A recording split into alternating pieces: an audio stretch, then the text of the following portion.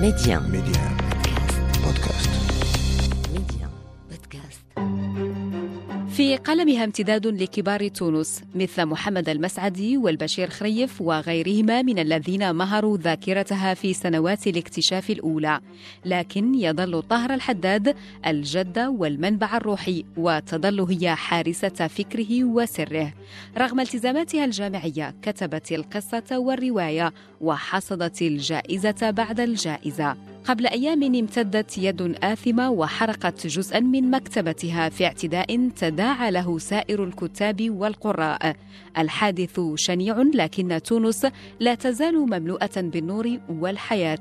تقول آمنة: وستكتب كتباً أخرى بكل الشجاعة التي التحفت بها منذ مشت في درب النضال من أجل كل القضايا الإنسانية. في المكتبة معي أنا اعتماد سلام. القاصة والكاتبة والروائية التونسية الكبيرة الأستاذة آمنة الرميلي، أهلا بك وسعداء بهذه الاستضافة الكريمة. وأنا أيضا سعيدة جدا بهذه الدعوة وهذه الاستضافة. شكرا لك أستاذة آمنة. وطبعا اليوم سندخل معك إلى مكتبتك. أولا، كيف بدأت تكوين هذه المكتبة؟ أستطيع أن أقول أن تكوين المكتبة لا محالة هو مرتبط رأسا بتجربتي في الجامعة. يعني عند دخولي الجامعة بدأت أجمع كتبي من المعارض ومن المكتبات في العاصمة، وكانت تعج بالمكتبات التي تبيع الكتب القديمة والكتب المستعملة بأسعار تحترم قدرة الطالب التونسي على الشراء. وإن كانت علاقتي بالكتب أقدم من هذا بكثير، يعني منذ الطفولة، ولكن نواة مكتبتي بدأت في الحقيقة وأنا طالبة بدار المعلمين العليا بتونس. نعم. طيب، سنعود طبعا لمبتدأ علاقتك بالكتاب. نعم. خلال الطفولة، بما أنك ذكرت وجود العديد من المكتبات التي تقدم كتبا بأسعار في المتناول في العاصمة، هناك واحدة من أشهر المكتبات أستاذة آمنة وهي نهج إنجلترا أعتقد. نعم، هي مكتبة نهج إنجلترا. وكانت بالحق قبلة المثقفين وقبلة القراء، خاصة قبلة القراء الذين لا يقدرون على شراء الكتب الجديدة كما نقول. وللأسف أن هذه المكتبات اختفت واحدة تلو الأخرى، صحيح. يعني تعيش أزمة ما بقي منها. ولعلك تابعتي سيد اعتماد ذلك النداء وتلك الصرخة التي أطلقت لإنقاذ هذه المكتبات. وفي الحقيقة استجاب القراء التونسيون. أنا للأسف بعيدة في مدينة سوسة، معناها بعيدة عن العاصمة، لكن استجاب القارئ التونسي. ويبدو أنها مكتبات يعني بدأت تنفض شيئا من الأزمة عن رفوفها. هي ليست مكتبات، هي كنوز. صحيح. كنوز من الكتب وكنوز من المعارف وكنوز من يعني الفضاءات السردية والعلمية والبحثية وحتى الكتب القديمة جدا. يعني للأسف أن هل الطفرة الجديدة، طفرة العولمة وطفرة الكمبيوتر وطفرة اللابتوب، هي التي يبدو أنها يعني كانت على حساب كثير من المساحات القرائية في تونس وغير تونس. هذه أزمة أظن أنها عالمية، ولكن يبدو أنها تخص البلدان العربية أكثر، باعتبار أننا كنا في نهاية الأمر نقرأ أكثر من هذا الجيل الآن. نعم، ولكن بشكل عام تفاعل المجتمع التونسي والمثقفين في تونس مع الحملة التضامنية لإنقاذ هذه المكتبات، هذا أمر يدعو للتفاؤل فعلا بخصوص مستقبل الكتاب والقراءة في البلاد. صحيح. هو في الحقيقة توجد كثير من نقاط الضوء في المشهد القرائي. يمكن أننا أحيانا نقارن، نحس بأن الكتاب أفلتت منه كثير من الأيدي وكثير من الأحضان وكثير من البيوت. ولكن كما قلت سيدتي، هنالك أمل، هنالك أضواء، هنالك إيمان بهذا الكتاب. والمهم هو أن يمرر هذا إلى الأطفال وإلى الأجيال القادمة. نعم. أنا شخصيا أؤمن بأن مشروع القراءة لا يحمله الكبار وإنما يحمله الأطفال. يعني طفولة لا تقرأ فهذا يعني أن المكتبات ستكون مغلقة وأن المجتمع لن يكون مجتمعا قارئا. نعم، وأنا أتفق معك أستاذة آمنة، هو مشروع أو أمانة بين الأطفال لكن بتوجيه من الكبار طبعا. سأعود معك إلى سليانة. أنت تنحدرين من سليانة نعم. قبل الاستقرار بسوسة. نعم. في سليانة صحيح. كانت بداية علاقتك بالكتاب، كيف نعم. اكتشفت الكتاب وكيف تعرفت عليه؟ صحيح، سليانة هي مدينتي الأصل ومدينة أهلي والمدينة التي شهدت طفولتي. وفي سليانة مكتبة عمومية ضخمة كانت، وكان الأطفال والشباب والمراهقون والكبار يقتاتون من تلك المكتبة. كان لا أدري إن كانت ضخمة ولكن كانت تبدو لي مكتبة ضخمة مملوءة بالكتب. وشوف سيدة اعتماد، كان البرنامج العائلي من أذكر في بيتنا أن القيلولات تمر، خاطر سليانة ما فيهاش بحر، ليس لنا بحر. لا مفر من الكتاب. لا مفر من الكتاب. يعني كنا البحر نذهب إليه هكذا سياحة مرات معدودات، ولكن المكان هو البيت، والقيلولة ونسيان حرارة الصيف هو الكتاب. وأذكر يعني المشهد الذي في ذهني الآن، أنني عندما أذكر تلك المرحلة أشاهد إخوتي الكل، كل حد في يده كتاب ونحن نقرأ، وتدور السلسلة، من ينهي هذا الكتاب يمرره والآخر يمرره وهكذا. يعني كان غذاؤنا الروحي واليومي والذهني والكل هو الكتاب. أنا مدينة للمكتبة العمومية بمدينة سليانة بذلك الشغف وبذلك العشق. نعم. وبذلك أستاذة آمنة، مع كامل الأسف الآن عندما تجتمع الأسر تجد في يد كل واحد هاتف. للأسف. صحيح، حتى عندما نلتقي بعد غياب، وأنا لاحظت هذا، تمر اللحظات الأولى في الفرحة، لكن سرعان عندما ألتفت أجد أن مثلا أولاد إخوتي ولا حتى بعض إخوتي يتصارعون مع هواتفهم خفية أو علنا. لا نستطيع الآن الاستغناء عن هذا الغول نسميه، ولا هذا الكائن الغريب الذي هو الهاتف المحمول والإنترنت والفيسبوك، رغم ما فيه من إيجابيات، بدليل أننا نتحاور الآن، نحن نربح منه هذه الأشياء الجميلة.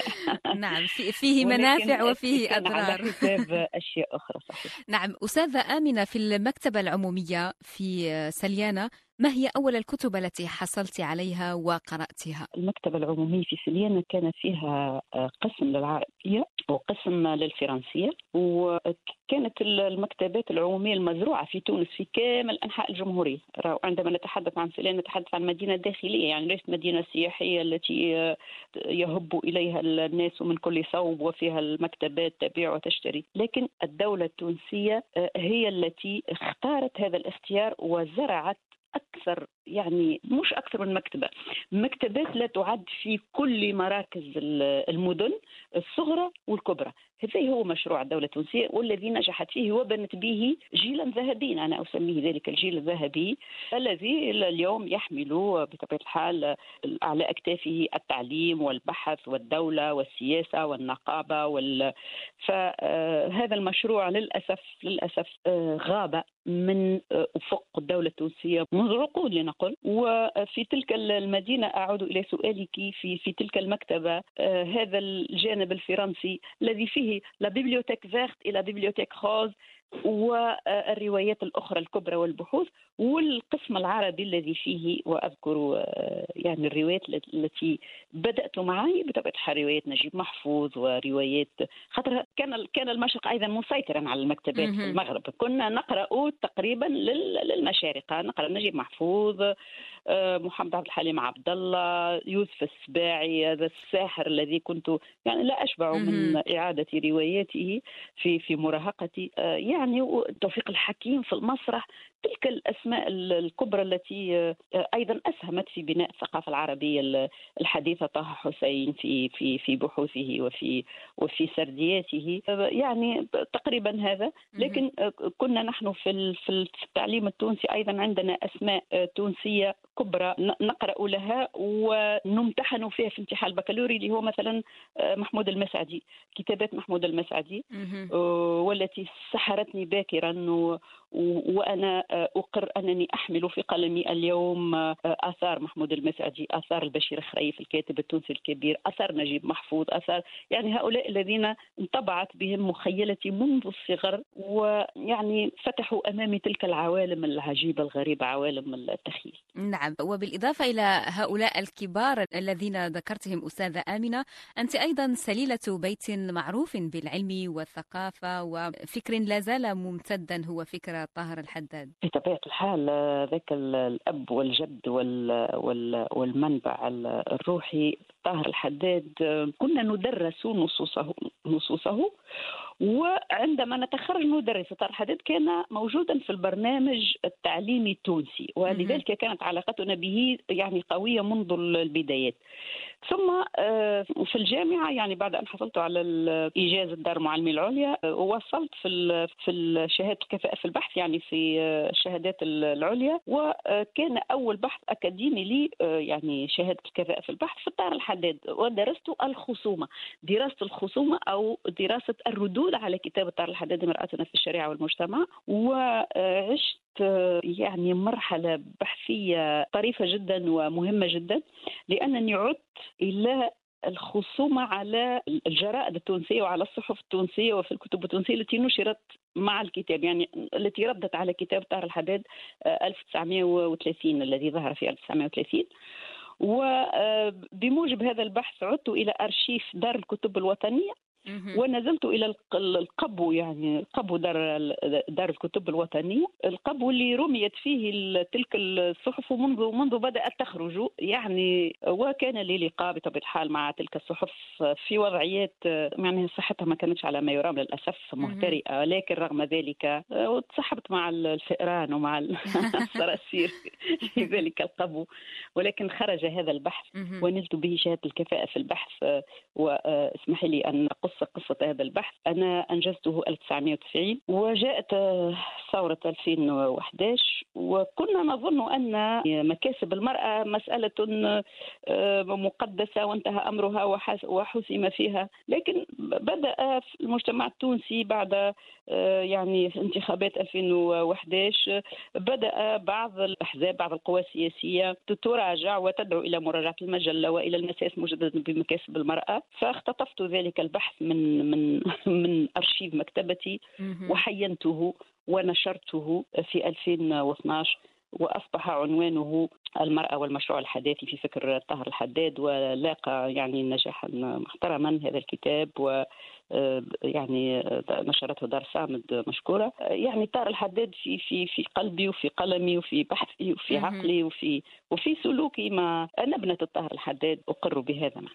نعم. طيب، مكتبتك الآن في سوسة حيث تستقرين وحيث أنت أستاذة نعم. في جامعة المدينة، طبعا تابع العالم العربي وكل القراء في المنطقة المغاربية ما حدث لمكتبتك مؤخرا من اعتداء شنيع حيث تم حرقها. احكي لنا ما الذي حدث بالضبط. والله هي الحكاية رغم أنها أخذت هذا البعد الكبير، وأنا ممتنة ومعترفة بهذه المحبة التي حظيت بها من الجميع. في حقيقة فاجأني كم المحبة وكم التعاطف وكم الوقوف إلى جانبنا. في الحقيقة ما حصل هو الآن بين أيدي الأمن التونسي، وأنا ثقتي فيه كبيرة، لكن ما حصل هو التالي، هو أننا يعني فوجئنا بالنار تلتهم يعني جناح من أجنحة البيت، ما هوش بيت كبير ياسر، لكن فيه قسم خاص بمكتب يشتغل فيه ابني في الإعلامية،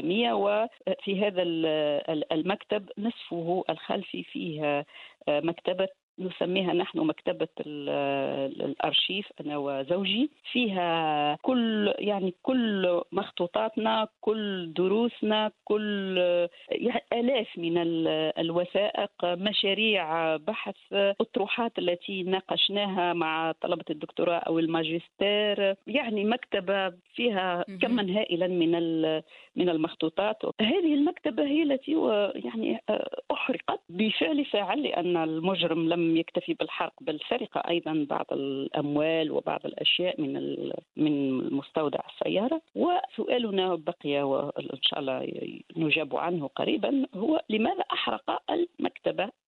قد هذا هو السؤال. بقطع النظر عن النوايا وعمن يقف وراء هذا، يعني الجريمة كانت شنيعة لأنها نحن كنا مهددين لولا أن الله بعث إلينا يعني مواطنين كانوا مارين من أمام البيت، وهم الذين يعني جعلونا نستفيق من النوم، خاطر كان الفجر، كانت الساعة 4 صباحا تقريبا عندما استفقنا على ألسنة النار والدخان. وعلى كل الحمد لله. الحمد لله أولا على سلامتكم أستاذة آمنة. الحمد لله على السلامة. طيب وتونس بخير، لا بأس. يبدو أنه مجرم حاقد والله أعلم. طيب أستاذة آمنة، قلت إنه من بين الأشياء التي حرقت في المكتبة كانت هناك مخطوطات. ما هي أبرز هذه المخطوطات؟ لمن تعود؟ هي المكتبة كلها فيها ما كتبناه نحن بالأيدي، يعني بحوثنا القديمة، دروسنا. زوجي شديد الانضباط فيما يخص العلم، يعني حتى الدروس التي تلقاها وهو في الثانوي في مدينة سوسة محتفظ بها. لكن الأسوأ من هذا هو أن مثلا هو عنده أيضا كثير من الجذاذات البحثية التي كان يمكن أن تنشر قريبا. أنا عندي تقريبا أيضا يعني 2 بوات فيهما مشاريع بحث لأشياء طريفة جدا أكلتها النيران، لا غالب حتى لم يعد من حقي أن أتحدث عنها. أحدهما كان على وشك أن أنهيه. يعني أشياء لا تعوض في الحقيقة. نحن مكتبتنا الأخرى الحديثة يعني نسميها احنا بخير، فيها الكتب المنشورة والكل التي يمكن أن تقتنى من السوق، لكن ما أحرق هو ذاك الذي لا يمكن أن يعود يعني مع كامل الأسف.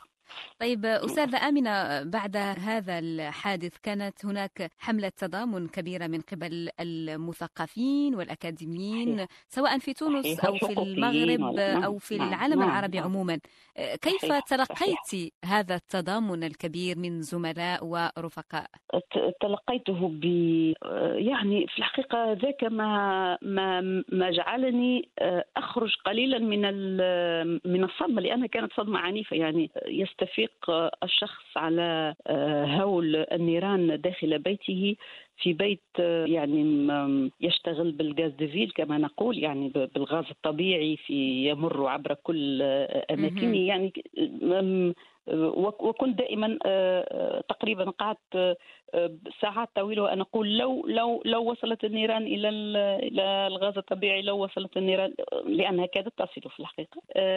لكن حملة التضامن والمحبة جعلني ألفت انتباهي إلى شيء آخر أجمل مما كنت فيه، رغم أن الضغط كان قويا جدا الحقيقة، حتى أنني لم أعد أرد لا على الهواتف ولا على المكالمات مثلا من وسائل الإعلام. اخترت أن أترك الموجة تمر، ولكن تلك المحبة وذلك التضامن من المغرب، من الجزائر، من العالم، من فرنسا، من المؤسسات الحقوقية في تونس والنقابية والأكاديمية والمثقفين والأصدقاء، كان أمرا جميلا. أنا ديما قلت لهم في الكلية هوني أنا رأيت كيف يحبون الناس وأنا حي، على خاطر نحن العرب لا نبكي يعني لا نعبر عن حبنا للشخص إلا بعد الرحيل، بعد فوات الأوان، بعد الرحيل. قلت لهم أنا من حسن حظي أني رأيت كل هذا وأنا حية. مش كما يقول علي الدعاجي الله يرحمه، عاش يتمنى في عنبة، مات جابوا له عنقود. شي يعمل بيه معناها العميق ومعبر فعلا. نعم، الدعاجي العظيم علي الدعاجي الكاتب التونسي الكبير الله يرحمه. فعلا هذا قول عميق ومعبر جدا أستاذة آمنة. نقوله كثيرا في تونس عن المثقف في تونس نردده كثيرا. نعم أستاذة آمنة، المكتبة المتبقية التي نجت من ألسنة النار كيف ترتبينها وكيف تنظمينها؟ أنا أقول الحقيقة ديما الحقيقة هذه التنظيم والترتيب، هذا زوجي الدكتور الأستاذ بشير الوسلاتي هو المختص في هذا الجانب. أنا أخذ الكتب أقرأها وأعيدها، وفي مكتبتي هي منظمة، فيها يعني رفوف الحضارة، رفوف الروايات، رفوف المجلات، رفوف كل نوع من الكتب منظم تحت علامته الأجنسية، وذلك يسهل علينا كثيرا التعامل مع هذه المكتبة. ما نقولش مكتبة عظيمة جدا، ولكن هي مكتبة فيها مجموعة طيبة من الكتب، طبعا بحسب المزاج. عندما أكون في حالة فراغ فأذهب إلى قسم من الروايات، عندي كثير من الروايات المهداة إلي والتي اقتنيتها ولم أتمكن من الاطلاع عليه، يعني أذهب وأختار رواية أو مجموعة قصصية أو ديوان شعر أيضا وأقرأه.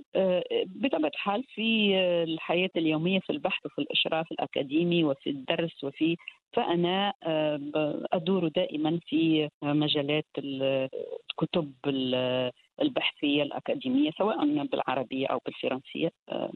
الإنجليزية الحقيقة زوجي يتقنها أكثر وعنده دراسات فيها. أنا أحيانا أخذ أشياء من الدراسات الإنجليزية، لكن أساسا قراءتي هي بالفرنسية وبالعربية. هذه الدراسات التي يحتاجها كل باحث وكل أكاديمي وكل أستاذ جامعي، هذه هي المهيمنة في الحقيقة على المكتبة. نعم. طيب أستاذة آمنة، لمن تقرأين من زملائك الروائيين والقاصين في تونس أولا؟ أنا أقرأ تقريبا أحاول، يعني بالحقيقة لأن الأمر ليس سهلا. في تونس عندنا قفزة نوعية في كما ونوعا في الكتابات الروائية والقصصية والشعرية. يعني لا يستطيع الفرد أن يقرأ كل ما ينشر، ولكن أحاول أن أقرأ كل العناوين التي تصلني أولا، أحاول، أو العناوين التي يجمع على يعني أنها قيمة، أحاول أن أحصل عليها. أقرأ خاصة الكتب المتوجة بالجوائز، نقرأها. إذن أقرأ للقدامى وأقرأ للشباب وأقرأ للنساء وأقرأ للرجال، يعني ليس عندي هكا يعني منفتحة على الجميع. لا منفتحة على الجميع، خاطر يجب على الباحث أن ينفتح على الجميع. أنا أؤطر طلبة وأوجههم أساسا، والحقيقة هذا مشروع أيضا ملتزم به البشير الوسلاتي من قبلي، وهو أن نوجه الطلبة إلى البحث في الكتاب التونسي وفي الرواية التونسية، محاولة لإعطاء يعني حق الكتاب التونسي من مخابر البحث في تونس، على خاطر أيضا هنالك تلك الهيمنة التي بقيت على امتداد عقود، ونحن نشتغل في أطروحاتنا في الدكتوراه وفي الكفاءة في البحث وفي الماجستير بالكتب المشرقية. لا يعني هذا أننا ضد الكتب المشرقية، لا، ولكن والحقيقة رأوا المشروع هذا بدأ في المغرب. المغرب هو الذي التفتت فيه الجامعة إلى الكتابات المغربية، وفي تونس أيضا نحن نحاول. أنا لا ألزم طلبتي، ولكن أوجههم إلى عناوين تونسية اللي يحب يخدم. نعم، أن يشتغل عليها. له ذلك بطبيعة الحال. نعم. لا ألزمه، ولكن أوجهه فقط. وهناك الكثير من الأسماء الكبيرة التي تستحق فعلا أن يشتغل على أعمالها الطلبة اليوم. أستاذة آمنة، بالنسبة للمغاربيين عموما، سواء من المغرب، الجزائر أو غيرهما، لمن تقرأين؟ أنا قرأت كثيرا لزهرة رميج مثلا، أقرأ لصديقتي ربيعة ريحان، أحب كتاباتها كثيرا. لا أستحضر الأسماء، ولكن أقرأ يعني يصلنا الكتاب المغربي والكتاب الجزائري. أقرأ وسيني الأعرج أيضا، قرأت له كثيرا من رواياته خاصة الأولى. ليس عندي حكم مسبق على الرواية. لا، أنا أقرأ الرواية التي تصل يدي أو أسمع عنها أنها جيدة أو تهدى إلي، عادة ما أقرأها عادة. نعم. في تونس برشا كتب وبرشا روايات جديدة وناجحة، وعندنا راهو في تونس مشاريع للرواية كما ولا للشعر، بيت الشعر، بيت الرواية، بيت الحكمة. هذه المؤسسات عندنا دور نشر محترمة جدا. هذه المؤسسات تجعل الكتاب التونسي قادرا على أن يزاحم في نهاية الأمر، أن يزاحم سوق القراءة في المغرب العربي أو في المشرق العربي. طيب أستاذة آمنة، طبعا بعد مسار أكاديمي متميز، وطبعا بعد كتابة مجموعة من البحوث والإشراف عليها وولوج عالم القصة، قررت في يوم ما اختراق المجال الروائي أيضا. في العام 2003 صدرت أولى رواياتك جمر وماء.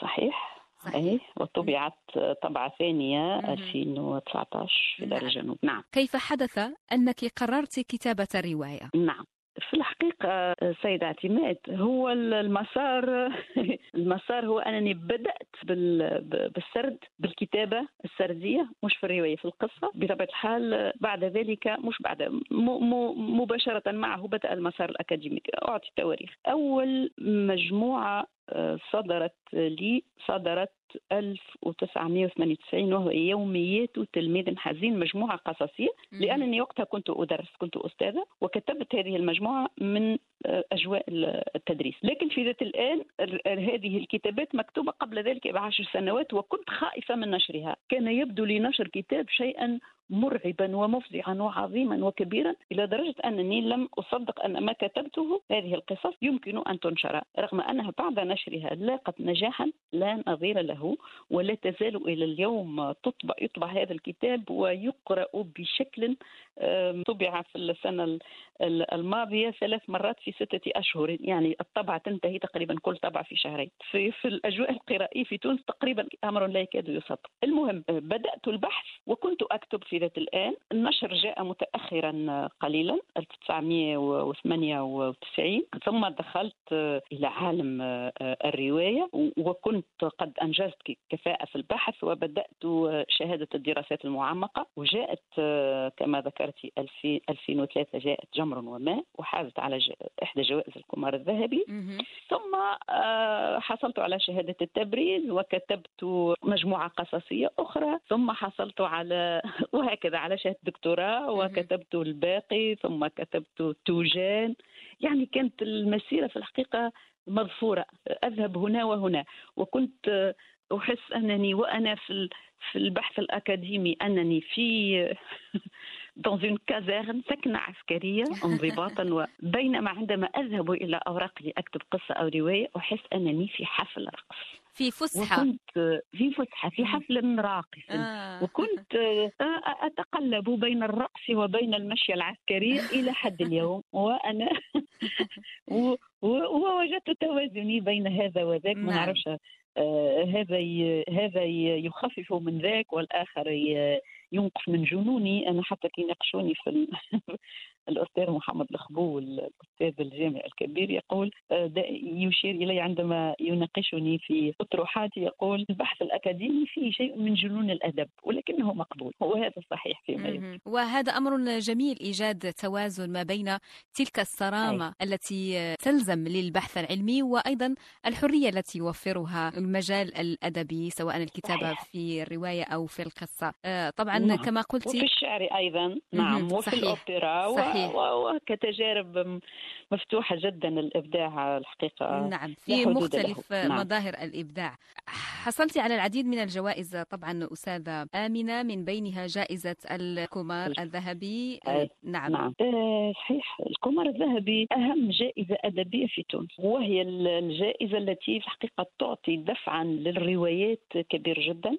حصلت على الكمار الذهبي للرواية البكر 2003، وحصلت روايتي الباقي 2014 حصلت في الحقيقة على جائزتين: جائزة الكمار الذهبي لجنة القراءة، وجائزة الكريديف وهي جائزة الشاعرة زبيدة بشير، أو جائزة مركز المرأة للتوثيق يعني مركز خاص بالمرأة، ومن أهم الجوائز الأدبية التي أفتخر بها. ثم جاءت توجان فحصلت على الكمار الذهبي، يعني الجائزة الأولى 2016. كتبت أيضا للأطفال مغامرة كشاف، وحصلت على الجائزة العربية مصطفى عزوز في 2016 أيضا.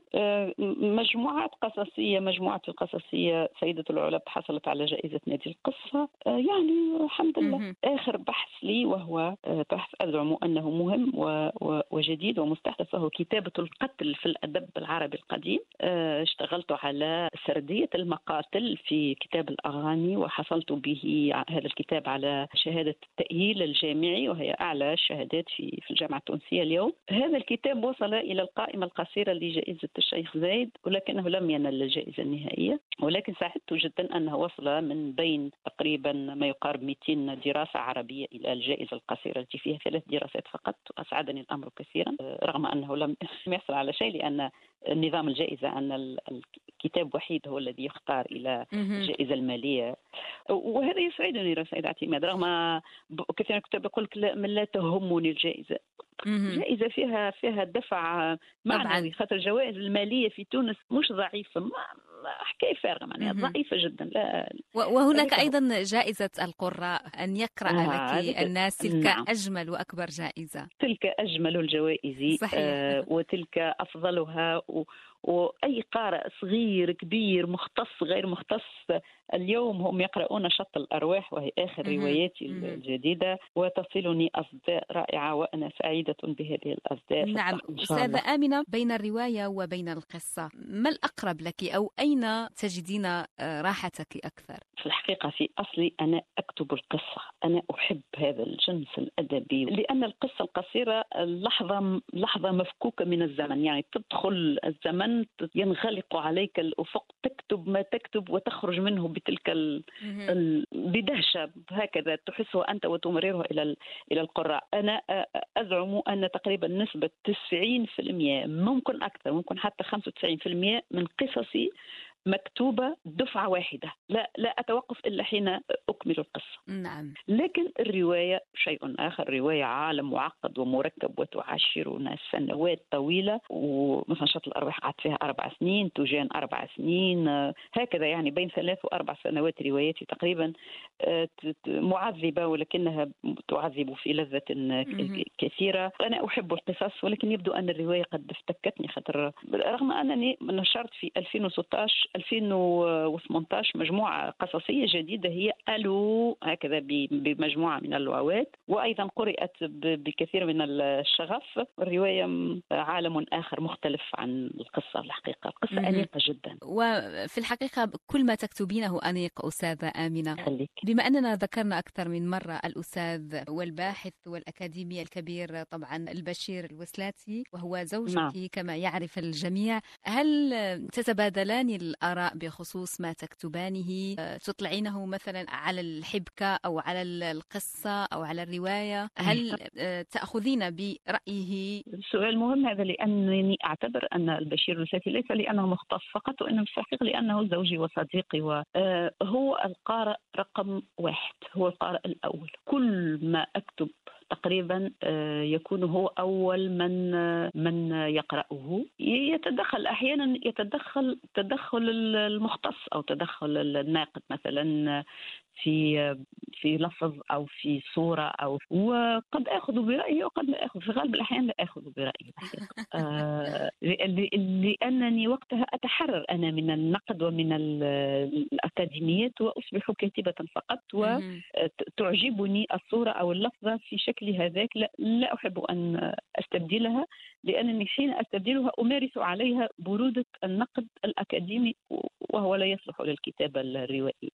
إذن إضافة إلى هذا، هو في الحقيقة يتكفل دائما بالطبع بالرقم، خاطر أنا ما عنديش وسع البال، لست صبورة أكتب، وهو الذي يرقن وهي مهمة صعبة للحقيقة، مهمة صعبة وثقيلة الدم في الحقيقة. الرقم ما نحبوش.